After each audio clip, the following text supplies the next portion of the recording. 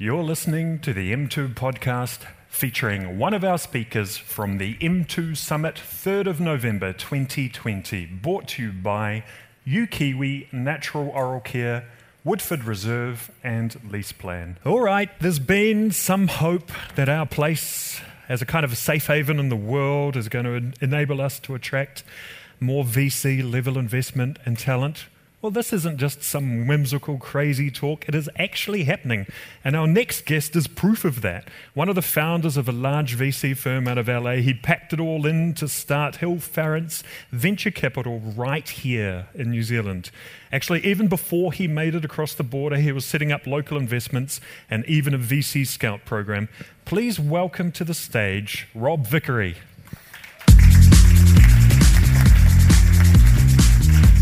Hey, how are you? It's nice to see you in person. Zoom was good, but this is better. And I'm wearing pants as well, so that's... Oh yeah, me too. I wasn't wearing any.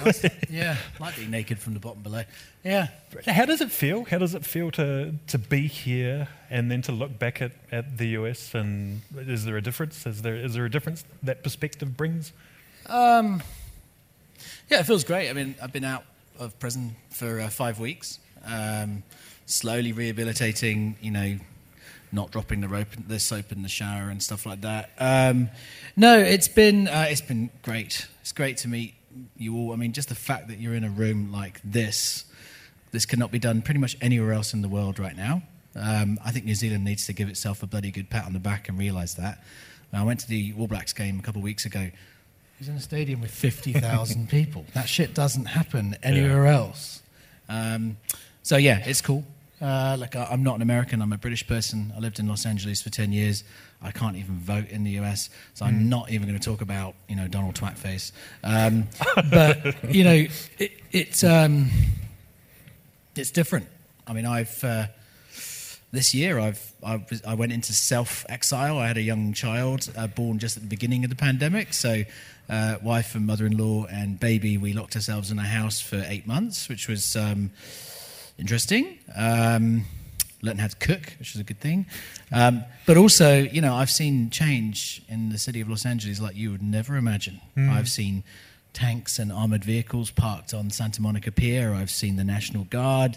I was put under a curfew of 6 p.m. and we were advised to lock the doors and not open it to anybody while there were, professional looters going on outside in our neighborhood. I saw Santa Monica on fire. I've seen some crazy shit these last year, as well as launching a business. Now, in terms of launching here, so you set aside $1 million. I don't want to give you FOMO, by the way, but for that $1 million, you could have bought a quarter of a house on the CBD fringe. Yeah, absolutely. Like a garage, more like. But yeah. Anyway, so you set aside $1 million. Can you talk through the Scout program, how that worked, and what were the results? Yeah. So, look, when I started out in venture capital, that like pretty much everybody in VC, there's no pathway to doing this. You do it by accident, and I did. I was an angel investor. Well, I was an angel investor for 3 weeks. I learnt my trade actually through working with Annie Lennox and Dave Stewart from Eurythmics. I used to be their CEO of everything other than music because I've got no musical talent at all. So I learnt some of the skills of investing into companies like Spotify and stuff like that really early. And but anyway, getting into that and creating my own venture fund, I lost crap tons of money of my own. I probably... Actually, I didn't make any bad investments, which was cool. But I certainly wish I had like some guide rails, something to tell me how to do this. So when I started looking at New Zealand as a market about 2 years ago, I saw one of the things that you have here is, one, you have very few VCs, and two, there's not really any venture scout programs, which in California are reasonably popular. They're not everywhere, they're not ubiquitous, but they're certainly growing. And they're great programs because they do, and my program does 3 things. One is it helps train and provide the tools that I didn't have to people who want it. So it gives me new VCs of the future. That's how this economy and this startup market grows, is not by ring fencing and swallowing everything up for yourself. It's about the rising tide raises all boats. So I wanted to create more VCs. Secondly, I want to hire people. I can't tell you how difficult it is hiring people in venture capital. For one, it's my own fund. It's named after my home village. I take it really carefully about who I want to bring into my team. So this is a great way for me to do a 2 or 3 year interview with some potential hires for the fund. And then finally, I'm a competitive son of a bitch. And I want to get into every single hot New Zealand startup first before anybody else. And I will do that with my Scout fund. So that means that, we're investing into really early kind of back of a cigarette packet kind of ideas. And we've started, actually. We've got 10 Scouts, all listed on our, I think MBR did an article. Sadly, with MBR, none of you can read it, but I will be writing something up that you can actually read and see who they are. But we've got people like Suze Reynolds, who's the chair of the Angel Association. We've got a really mad scientist, crazy bioengineer based in Titirangi. We've got all sorts of like oddballs out there looking for really cool deals. We have Marion Johnson, who runs Te Ohaka and the Ministry of Awesome in Christchurch. So we've got geographic coverage, we've got sector coverage, and they're going out there finding super early deals. And we're just about to fund our first deal from 2 students from AUT. Right. So, yeah. Now, I don't want you to have to kind of go back through everything and go through all of the skills required to be a good VC, but can you just talk about some of the things that you look for in a good scout? Yeah, I suppose individual expertise in areas that I know nothing about. I look for somebody who is a self-driven, ability to kind of take this on their own and run with it. I look for somebody who wants to build more than just make 10 investments. They want to make a career out of this. I think that's really key. People who are just endlessly curious, competitive, nice people to work with. We have a no asshole policy at Hill Farrants, so that's a pretty key recruiting criteria for me. Is there a kind of evolution? And I mentioned it before, but I've been watching Social Dilemma, and they kind of beat up a little bit on VCs because they're talking about how the VCs are looking for growth and everything is about scale and that kind of thing. So, VCs were getting a bit of a bad rap for that. But has there been kind of an evolution anyway? Like, do you feel like there are different types of VCs coming in and have a different mandate in terms of what impact they have on the world? Not really. No, we're all just money-grabbing assholes. No, what are we? Yeah, I suppose there is a varying group, but there's kind of people who are more interested in social enterprise now, and they're less focused on profit and more focused on the impact that creates. That's really cool. I think, if I look at Silicon Valley, and I spent most of my career in there, most of the VCs look a lot like me, white male. I want to see, and I'm really keen on seeing more women and people of colour who are becoming VCs. So I think that we can vary our approach by being a bit more diverse in who we are as investors and hopefully who we invest in. So I think that's one way that VCs are changing. I mean, half of my portfolio companies, I've invested 44 times into 27 companies in my career. Half of them are run by women. In fact, my latest portfolio company that just gave me a 5x multiple on my investment was run by a former Air Force pilot who created the Space Force program for NASA, and she is a rock star. So I do think that VCs are varying in terms of from a diversity angle. I think that, but no, look, we have LPs, limited partners, investors in our fund. We have to generate returns for them. We are a high-risk asset class. We have a 10-year lifespan on a venture fund, so that means you may not even see any returns until 2030. We have a very high failure rate. Companies come and go. So we have to look at it commercially. Will this company eventually generate an exit, which is IPO or listing on a market, or an exit acquisition?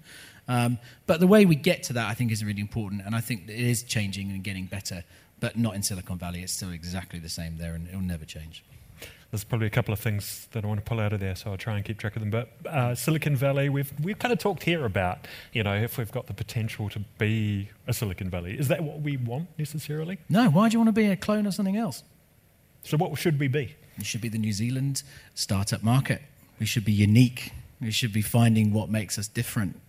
I'm a I think I'm almost a Kiwi. I'm getting there, so I'm going to say we. But we are a land of tinkerers and people who like to fuck with things and invent stuff and shit like that. That's really important, and we need to like double down on that. We're also a nation of people that are obsessed with getting to profitability faster than ever before.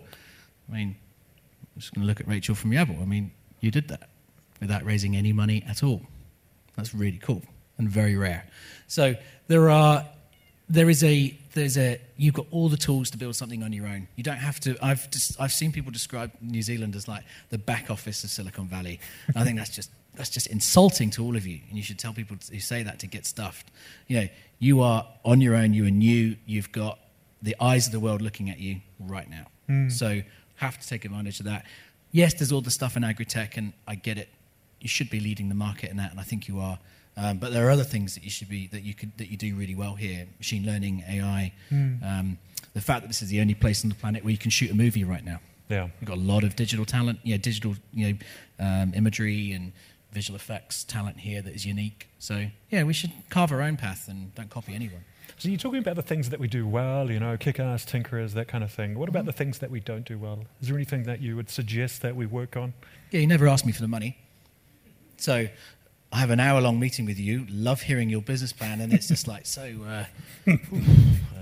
why are we here?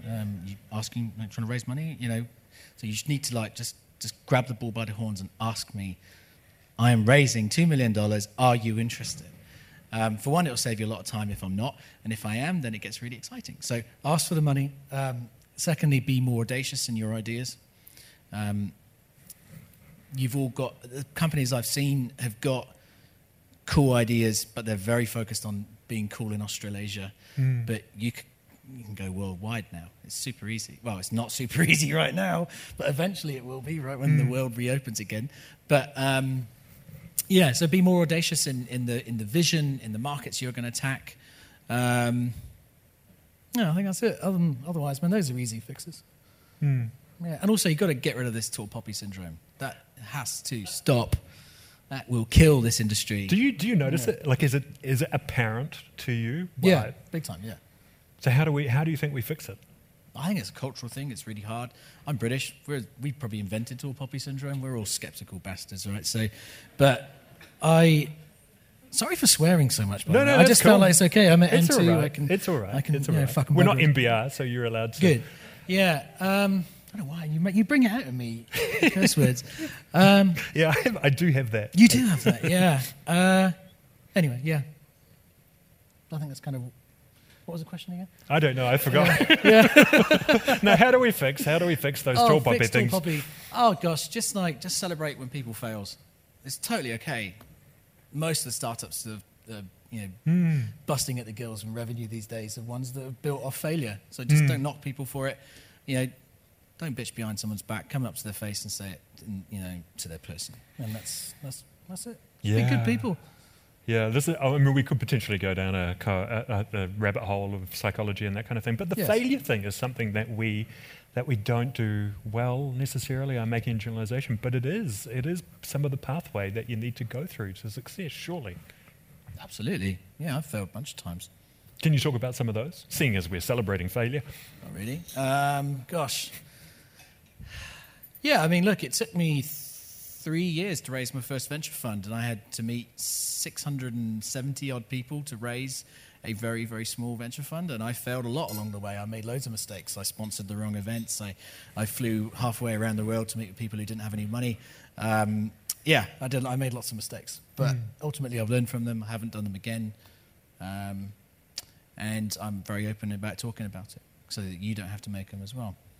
In terms of that money, so on the boring institutional fund side of things with KiwiSaver, like we've got our growing kind of pool of capital. Is there money here to help with funds like yours? Are there the LPs within the country that you could work with? Absolutely, there are. Yeah, it's good groups of individuals, deep pockets. And are they keen to work on the VC level? Yep, they are. I think it's a little bit of a longer sales cycle. If you're looking to raise a venture fund here, you just got to kind of wait a little bit longer. But yeah, they are here. I mean, I'm looking at the institutional sources here as well as we're rounding out our raise now, but I'm looking at that. I'm a little nervous about having myself and the rest of you as an LP in my fund as a New Zealand taxpayer. It's a bit intense thinking along those lines, but it's not. It's a nice problem to have. Can we talk about the tax thing? What is intense about that? I have a fiduciary right to all my investors to make sure that I invest your money really, really well. I want to do that for everybody that funds me, but when you're managing or you're allocating money that's been given to you by a government entity that is sourced from the New Zealand taxpayer, it actually creates a lot of pressure on me. I think, got to really make sure this is right. And it may, to a certain extent, it's not going to happen to me, I don't think, but for other people it may reduce their appetite for risk. And our job is all about risk and managing risk, but also taking risks. And I worry about having a lot of institutional money sloshing around that is funded by people like us, some of us who have, worked really hard to pull together a small salary. So it weighs on my mind. That's cool. I didn't mean to accentuate the pressure on your shoulders. Thanks, yeah. Cheers. If you can pull out your crystal ball and look at the next 10 years, where are the opportunities here across sectors, across industries? Where should young entrepreneurs be looking? Where should businesses be looking in terms of, as I say, the green shoots of opportunity? Yeah, you should all be thinking about integrating machine learning into every single part of your business. About 80% of my investments are what I call AI-first, machine learning-led startups. So, you should be embracing the fact that, learn about what is a closed loop, embracing about the fact that you have to make predictions. They're going to fail a lot, and it will keep going around and around and around, and eventually you will be able to, create an artificially created prediction for what you might want to do. So, for example, one of my first investments was a company called Iris.tv, and they built software that built a continuous personalized video feed of content for you to watch. And they were working with content publishers like The Herald or Time Magazine or stuff like that. And ordinarily, when you pre-Iris existing, you would go onto that website, you'd watch a video about Kim Kardashian, and then it would just go to black. There would be nothing else for you to watch. So you switch off, you don't watch any ads, blah, blah, blah. Iris comes along, starts using computer vision to detect what you're watching, and it then automatically searches the library for another video that looks a little bit like what you've just watched and puts it in the hopper. Now, when I first funded them, they had collected 1.6 million video views, and they were able to predict a video that you want to watch again once. So you watch that one video about Kim Kardashian, then you watch the next one about Khloe Kardashian, and then you switch off because then it goes on to something completely outside of the Kardashians. They have now watched over 3.6 billion video views, and now they can guarantee that you will pretty much watch 8 videos on the New Zealand Herald because they know exactly what you like to watch. They'll also search your cookies in the background to understand what else you've been looking at for the rest of the day. So this personalized video feed. So that's machine learning. Those 3.6 million times is called a closed loop. So the more you can gain and grab data and put it through that closed loop to keep training the machine, you'll win. So New Zealand should be doing that en masse. Already, the Philippines have created machine learning farms of people who will just go out there and train machine learning models for you, and you pay them to do that, a bit like the call centers of old. So I think we should be thinking about that. Everyone should be blending machine learning. The second one is the democratization of space travel. It sounds a little nutty and weird, but you probably saw there's an asteroid out there that is worth $100 quadrillion or something like that. That's not going to go away. People are going to be very curious about that. We've got Rocket Lab here. We've got SpaceX also doing lots of things in my old city. So I think, the application layer of rockets is really interesting to me. It's such a capitalist thing, by the way, looking at how you can exploit minerals out of space. Of course. Yeah, we've already destroyed this environment, so we might as well destroy the next one. I think democratization of space. I'm really curious about food and the future of food and how we're going to create food in a more environmentally friendly way. E-commerce, retail is dead. In Los Angeles, which is a pretty forward-thinking retail market, the most expensive Westfield mall in the world opened up, and it's a third full. And most of the stores are just demo stores for products that you can't buy in the store. You just go in there and click buy and it gets sent home to you. So I think, e-commerce is just going to only replace that. So we have to think about what do we do with all that empty real estate? Here's a really good one that I always think a lot about is car parks. Now, if we all go down the pathway of autonomous vehicles, what do you do? And we don't own a vehicle. We just rent one that keeps buzzing along the street. What do you do with all those car parks? What's the use for a large, subterranean, ugly, damp, hot kind of environment? Don't say weed. Store your asteroid minerals. Yeah, yes. Exactly, asteroid minerals. But it could be a place for server farms. It could be for anything, So there's this repurposing of the world that I think is going to be really cool. And I think within the next 10 years, we'll see that quite a lot. And COVID has really accelerated that. So technology that repurposes the world is something I'm very interested in. Brilliant. All right, one last question, because then we've got a break and we're going to have more food and carry on. But I've been watching Shark Tank a bit, Dragon's Den. Any advice that you'd have for presenting? So if you're a core startup, or as I say, you're looking for money, apart from asking for the money, what other bits of advice do you have for a kick-ass pitch? 3 things. Why you? Why now? Why me? Why you? Why are you the most logical person to build this business? Why are you the only person, or one of the only 10 people in the world that is building this business now? So why now? Which is about why should your company exist today? If it could have been built 5 or 6 years ago, I'd be questioning why it hasn't already been built. Not enough customer interest. Somebody's already done it. Stuff like that. So I'm a frontier investor, so frontier tech investor. So it's a very kind of bespoke question to me. Some people aren't so hung up on that. And then the last one is why me? Why am I the best investor for you? Have you, the worst thing I get is when people reach out to me cold through LinkedIn, ask me to invest in their, toy company. All they have to do is go to my website and see that I've never funded a bloody toy company. I'm never going to invest in you. I'm never going to respond to your LinkedIn email. So, work out what I think I'm good at, read my Twitter feed, read the stuff I write on the website, work out where my appetite is, and then it becomes a lot more of an interesting pitch for you and for me. And make the ask. Make sure you know how much you're raising, how long it's going to take, how long that money's going to last you, and what you're going to accomplish with it. All right, that's it. 8 or 9 slides, no more than that. And don't read from the slides, just use them as a prompt and just make it like a discussion, like a conversation. It's much more interesting. Brilliant. Brush your teeth as well. I can't tell you how many times people come with bad breath. Oh. And to be honest, the whole Dragon's Den thing is all bollocks. You know that? I mean, it's all... I know. Yeah, it's absolute bollocks. And I've seen companies pitch me who have won money from Shark Tank, and it's not true. The terms they say they'll give you on the stage, it's a fraction of what it really is. So, yeah. Anyway. On that note, thank you for dashing my dreams of Shark Tank glory. But thank you very much for your time, and Thanks for having me. Welcome to New Zealand. Cheers. You're listening to the M2 podcast featuring one of our speakers from the M2 Summit 3rd of November 2020, brought to you by Vickery Natural Oral Care, Woodford Reserve and Lease Plan.